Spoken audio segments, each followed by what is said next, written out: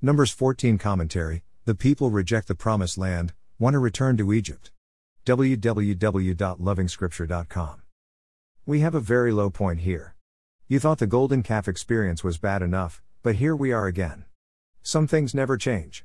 The people reject the promised land on account of fear and instead plan to elect another leader, in place of Moses, for a return trip back to Egypt. We are yet to hear from the Lord. In the meantime, there is real mutiny in the camp. Confusion follows confusion. Moses is fast losing grip on the proceedings. The people are thinking of stoning their leaders.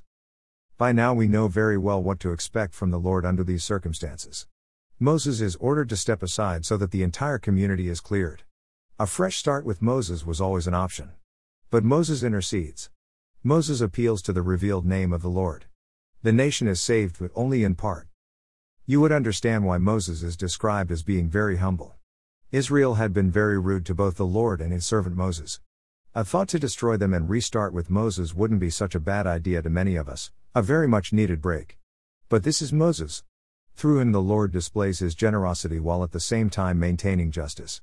Remember the Lord's name, both compassionate and gracious yet punishing sin. Then we have the famous statement, "So tell them, as surely as I live, declares the Lord, I will do to you the very thing I heard you say." Numbers 14 verse 28. Whenever quoted, this statement rings with positivity and encouragement. It isn't so in the original context. The Lord had heard the people wish they had died in Egypt or even in the wilderness, instead of dying at the hands of the Canaanites in battle. Such was their doubt and fear. This statement is a history changer in that the Lord granted their wish to die in the wilderness. Consequently, Israel would spend 40 years on a trip that would have lasted under 14 days.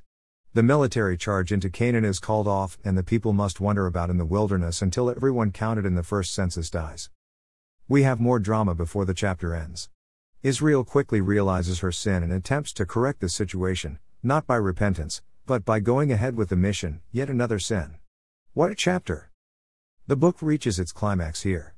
What we have next are chapters through the rest of the 40 years of less grace, less faith and less generosity as the Lord clears out the dead and bad wood. But there is a generation that is taking over. So the Lord will repeat laws, generosity and care for the sake of the new crop. It is a mixed menu but very instructive. The saint does well to remember that the Lord does carry a big whip with him each time he visits. As these very pages will tell us later, the Lord doesn't change. More resources visit http://www.lovingscripture.com and NVSP.